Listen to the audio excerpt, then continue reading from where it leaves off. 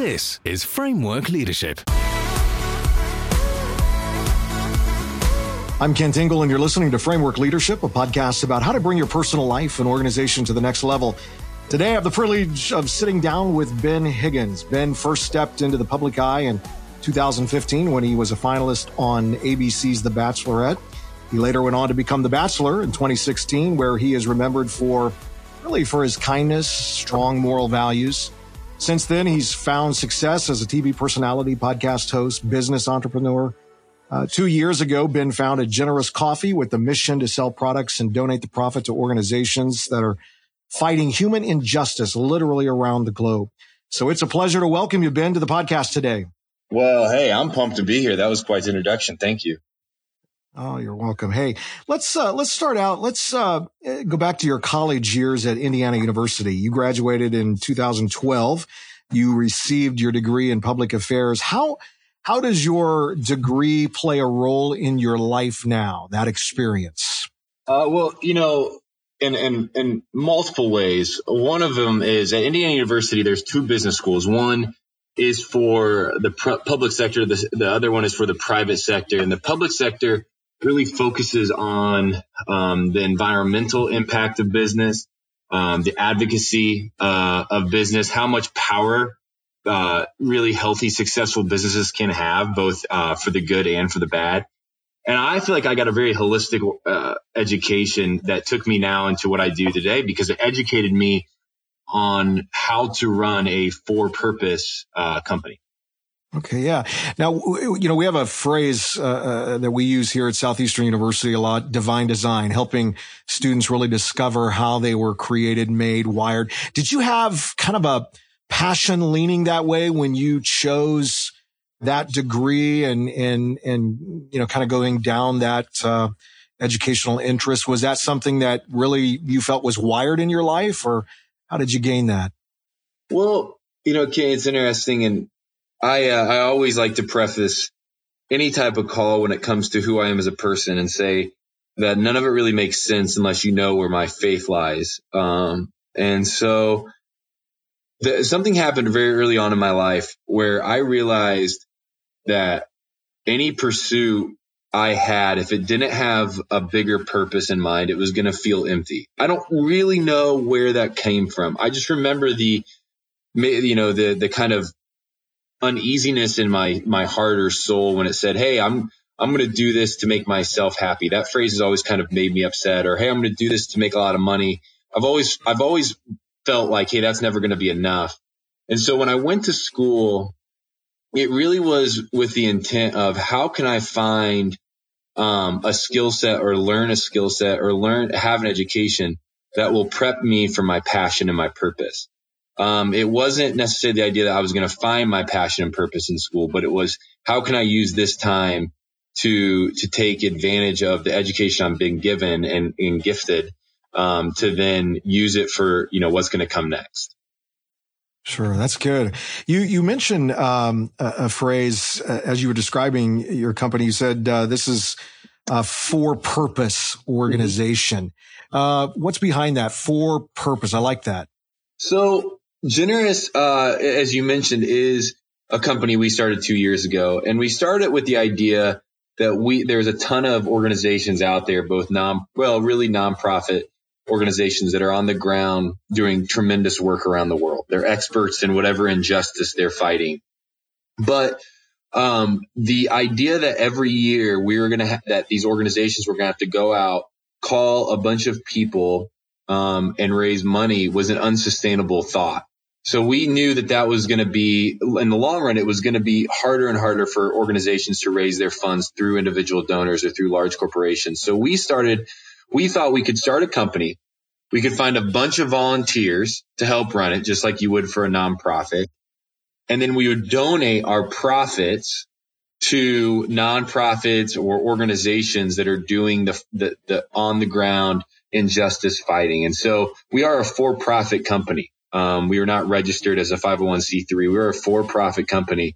We just choose then to, instead of bringing in the profits into our own pockets, we then donate them out. So we call ourselves a for-purpose company, which we think, our own personal beliefs is that in a few years, that phrase is going to be kind of caught on to, and that more and more companies will be kind of marketing themselves as for-purpose companies when their main mission is to do something that's trying to make the world a better place and not just to satisfy the shareholders. Yeah, that's a great phrase, and no doubt it's going to catch on. Hey, you were on The Bachelorette, then became The Bachelor. How did you stay true to yourself and your values in the midst of what I'm sure at times felt like chaos, confusion, but also knowing that you're on a show that wants to produce ratings? Yeah, it wasn't always easy, and I can't claim that I always did it. I think, again, one of the things with me is that none of this makes sense unless you understand that I have a really, I don't just believe in Jesus because of, growing up in the church or because of an idea that was told to me or because of a fear of what's going to happen next if I don't. I believe in Jesus because I believe, God is real. And so in the midst of any circumstance, no matter what's going on around me, that truth doesn't change.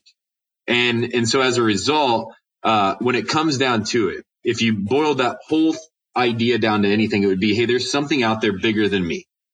And so as you're on the show, I always had the belief that there's something out there bigger than me. This can never just be about myself.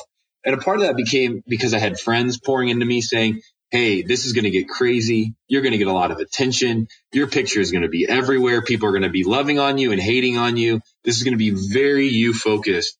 And I had a buddy, two friends, that gave me the best advice. Three friends. One was the host of the show, said, use this experience to enhance the life you already have, not change it completely. A second friend told me to use this whole experience as something bigger than myself, which is, kind of where Generous came in. And the third friend told me that no human was ever made to be famous, that it's just a byproduct of some things that have happened in our lives. And so the question then is, how are you going to handle the burden of fame that you've been given? And all of those continue to ring in my head. And then at the same time to say, hey, I have a platform now that I can talk about the one thing that matters to me the most. And that is that there is a God out there that loves people well. And so it was never that hard. I fell short a few times, but there was always the ability to get back up and keep moving forward. Yeah.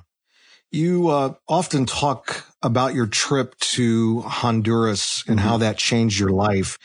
And is this really the reason behind Generous Coffee? When thinking back, what was the most defining moment of that trip that created, some of the drive in your life? Yeah. So, 15 years ago, 15 years ago, I took my very first trip to Honduras, and it was with an organization that did disaster relief. They did a great job, and we'd pass out food boxes. And we left, we went back the next year and we did the same thing. And one of the things that happened during that second trip is I realized that none of the lives of the people that we were giving boxes to were getting any better. And one of my other buddies realized the same thing. He's just a lot smarter than I am. And so he came up with an idea that we could build an organization that could help support sustainable change in these communities by helping the people in these communities find jobs. And once they found jobs, we could create small businesses. The small businesses would then help pay for healthcare and education and better infrastructure, clean water, so on and so on. So this nonprofit was thriving that was created to do this. So we have 4 communities. They're all getting healthier and healthier year over year. But one of the things we're realizing is as your nonprofit grows, as I mentioned before, the budget has to increase as well. And it's not like a bunch of 20-year-old men had a lot of connections to find donors. And we were kind of tapped out on donors. And so we had to reanalyze how we were running the organization. We had to grow and mature as an organization. And one of the ways we want to do that is to find a sustainable fundraising source. And that's where Generous came in. Generous was created with the idea that we could sell coffee, t-shirts, mugs, bracelets, these products that are sustainably sourced, that have stories behind them, sell them online and in churches and in schools, and then donate the profits back to these nonprofits that we know are doing a good work on the ground in an effective way. So that trip to Honduras really did 2 things for me. One, it highlighted the fact that there is true poverty in the world. The other thing it highlighted was that there could be solutions to poverty. That Humanity and Hope United, the nonprofit we were part of, was helping with, and others organizations as well, was helping solve the issue of poverty in some of these places. And third, that if these organizations were going to be their best selves and pursue the mission that they wanted to, they had to have a way to sustainably fundraise. And that's why that trip meant so much to me. And Generous is currently collaborating with a company called Sackcloth and Ashes, a blanket company that donates to the LA Mission. How did this collaboration begin and your role in this organization? Yeah, so one of the things, Kent, that's interesting is as we have grown as a company and we've been around for 2 years now, I've gotten through speaking engagements and through different conferences, I've been able to connect with more and more leaders from these for-purpose companies. And at a conference in Atlanta a few years ago called Plywood, the founder of Sackcloth and Ashes, Bob Dalton, spoke. And his story is amazing. His mom ended up as a person without a home. He then started to get educated on the idea of homelessness and realized that the shelter's biggest ask was for blankets, that blankets not only provided warmth, but also security. And it reminded people of their childhood and it gave them ownership into something. And so Bob started Sackcloth and Ashes with the kind of the buy one, give one model that he could sell blankets online and then donate blankets back to the local shelters around really the U.S. So if you bought a blanket in Lakeland, Florida, Bob would see that on the purchase order and then donate a blanket to Lakeland, Florida's local homeless shelter in your honor, in your name. Oh, wow. And so we got connected because for this last year, Bob and I were talking like, what goes better than coffee and blankets? I'm best known for selling coffee. He's best known for selling blankets. Let's partner two organizations together because we're better together than we are apart and build this campaign to make huge impacts in the world. And that's where that campaign came from. So good. You partner, with a couple of your friends, Riley and Drew, to run Generous Coffee. How would you describe your leadership style in that environment? Well, it changes, as we grow. And I think initially, this is my first go around, leading and running a company that has employees. And one of the ways that we did it was one of my core tenets to leadership is that you have to surround yourself with people a lot better than you are. And you have to admit that they're a lot better than you are. But then also, you have to be direct in communication. And so those are buddies of mine, Drew and Riley. And then now we have a fourth owner, named Cole. We're all friends and we want to keep that friendship because we believe that this could be a lot more fun if we're friends doing it together than just, coworkers or business partners. But one of the things we've learned is that we have to be direct in our communication, that tough conversations happen weekly for us, that there's phone calls that are made to a friend of mine that without context could hurt them. But because we've gotten so used to communicating at that deep and intentional of a level, those conversations are no longer scary. So we're able to not only move forward in our friendships, move forward in our working relationships, but also move forward as a company because I communicate and we communicate very intently and very directly with each other. There is no room for, hey, how do I go about having this conversation in a passive way? We just don't have time for it. The other one is involvement. We really want Generous to feel like a community. And so one of the ways that I like to lead is by allowing as many people to be involved as possible. Not at sometimes the deep levels that I have to go, but we want people to feel the impact of generosity through our company. And so that's always communicated to anybody that wants to be a part of it is, hey, if you want to help, if you want to come on, if you want to be an advocate or ambassador for Generous, come join us, because the more people that are focused on generosity, the better. And then it's better for organizations. Yeah, absolutely. Hey, what does it look like to have a tough conversation with people who are friends? Because I think a lot of young people kind of struggle with that. So what does that look like for you? Well, there's a few layers to it. One is one of the problems that we've noticed in this is that your friendships can become focused on work. And so you lose the friendship aspect. You lose what you've talked about for years, if that's relationships or sports or hobbies, whatever that is. If you're working together, you oftentimes always have your conversations around work. That needs to stop. You need to set aside time to be friends still, to connect with each other, to talk about things. And when work comes up, you need to say, hey, we're not talking about work in this conversation. I'm here to be your friend in this call. The next is, I think we've always prefaced our phone calls with, hey, I want you to know this is what I'm thinking. This is what I'm feeling. This is what I'm seeing. And then we allow conversation to exist. We've had disagreements. We've had issues where we leave phone calls upset, but just like I hope you would in any relationship, you don't let those that anger or kind of frustration linger. You confront it head on. You battle through it in a sense. You confront it in an effective manner. But one of the biggest pieces of advice I would give to anybody that's leading an organization with friends is the healthy boundaries. If you're going to lose your friendships at the sake of business, it's not worth it. We believe at Generous that each human is valued at such a level, and that each human has a value that they far outweigh any business decision we'd ever make. That I want to keep friendships above anything else. And if business ever starts getting in the way of that, then we need to re-envision how these partnerships are looking. Yeah, that's a powerful framework. You know, you're a huge public figure, especially in the world of social media.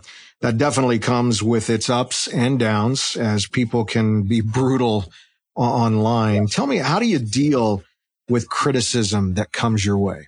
It hurts, man. It always does. My girlfriend right now has just, we just started dating a year ago, and when we started dating, her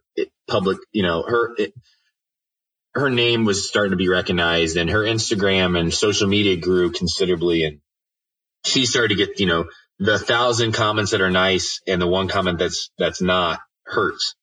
And so it's difficult. Here's what's worked is, one, you become calloused a little bit, which is at some level isn't healthy, because you become callous to criticism.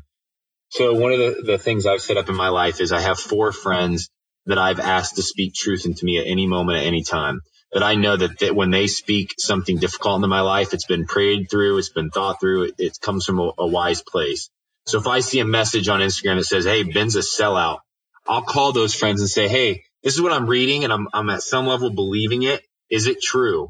And they'll help me walk through it. And I know that they're holding that responsibility at a high level, and that they'll help me walk through it in a wise way, so that either we come to the conclusion that, yeah, I'm not being true to myself, or, hey, I need to ignore this because I'm doing just what I'm supposed to be doing.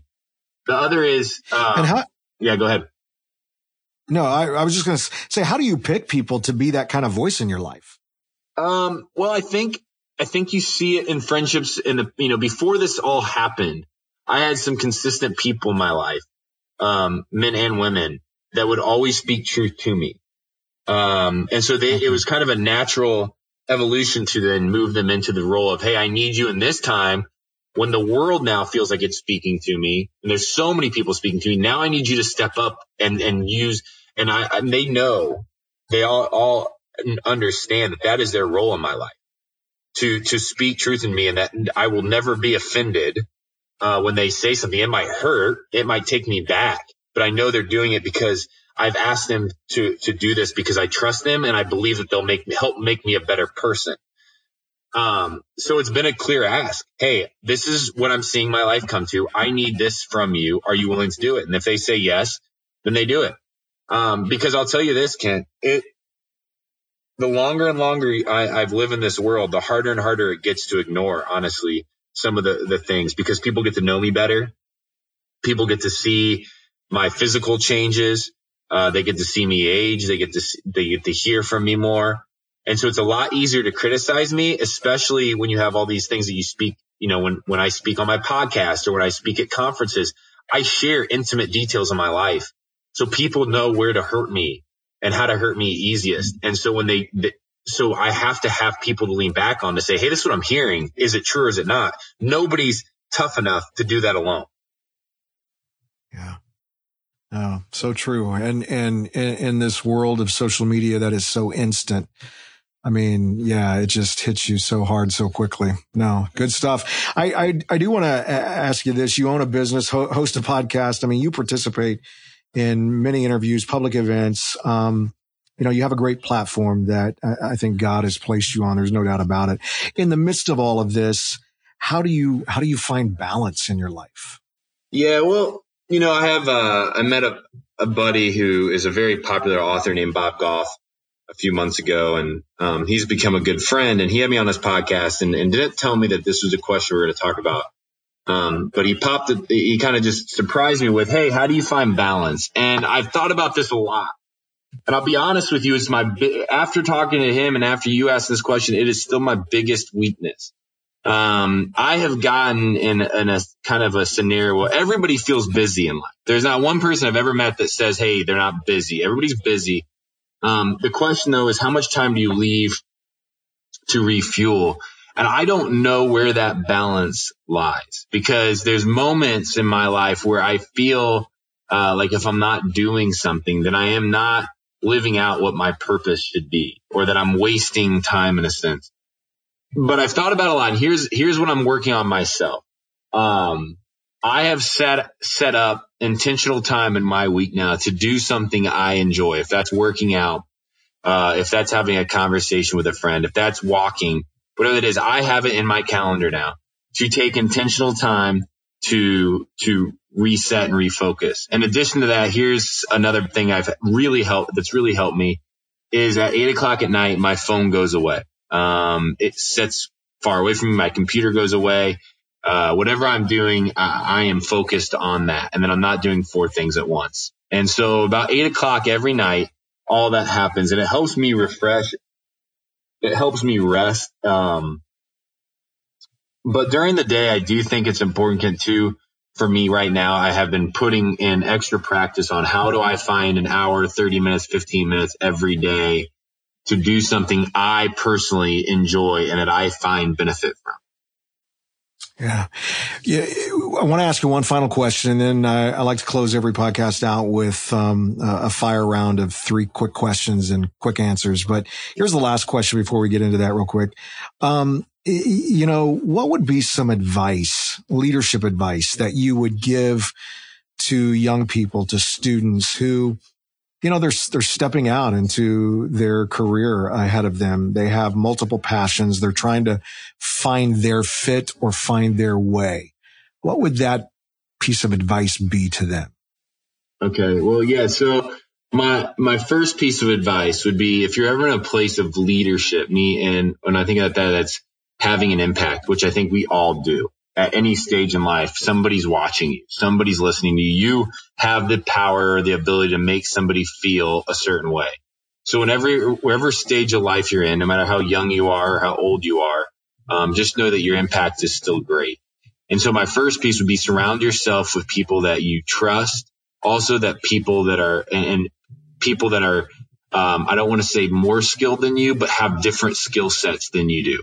If you're building out a team, or if you're building out a group, make sure that group is holistic in nature, so that it has different skills and different abilities to move something forward, because you're going to need everybody. You're better with others than you are alone. I said that earlier, and I mean that.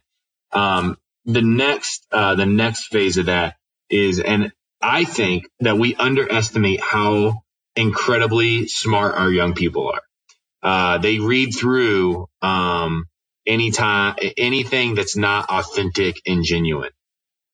So my advice to any leader out there that is guiding young people, be authentic with them, be genuine with them, be open with them.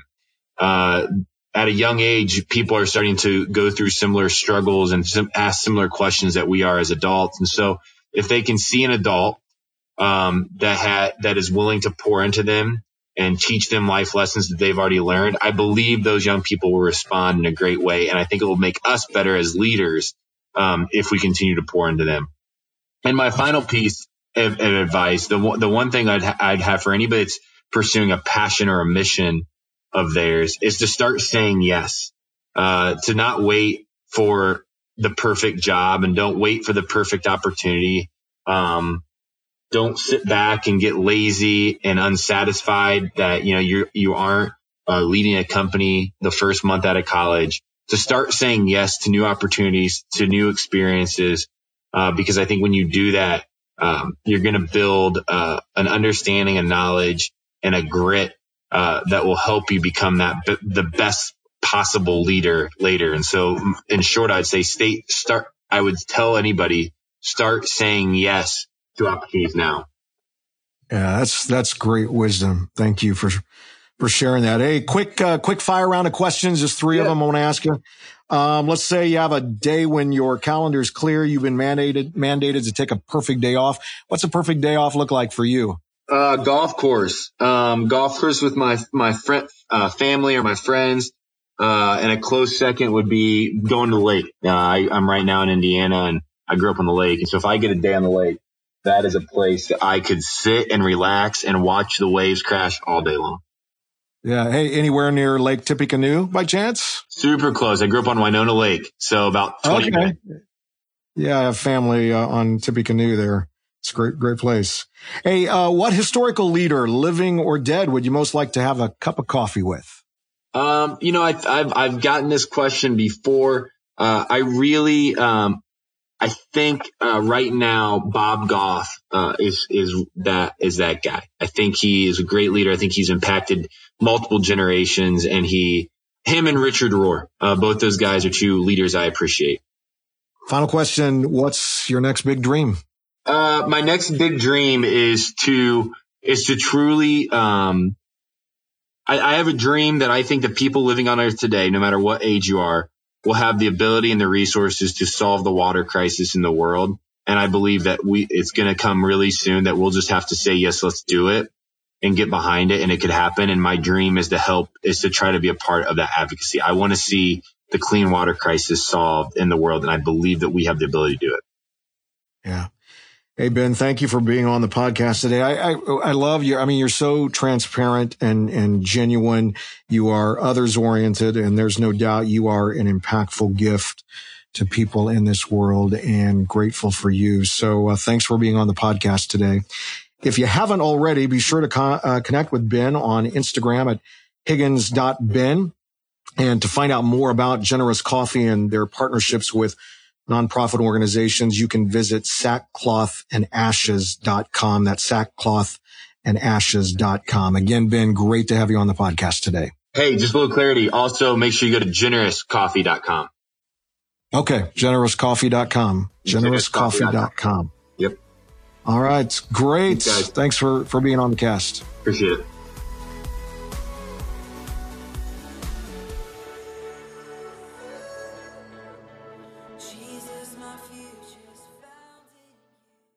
To connect with Kent, visit kentingle.com.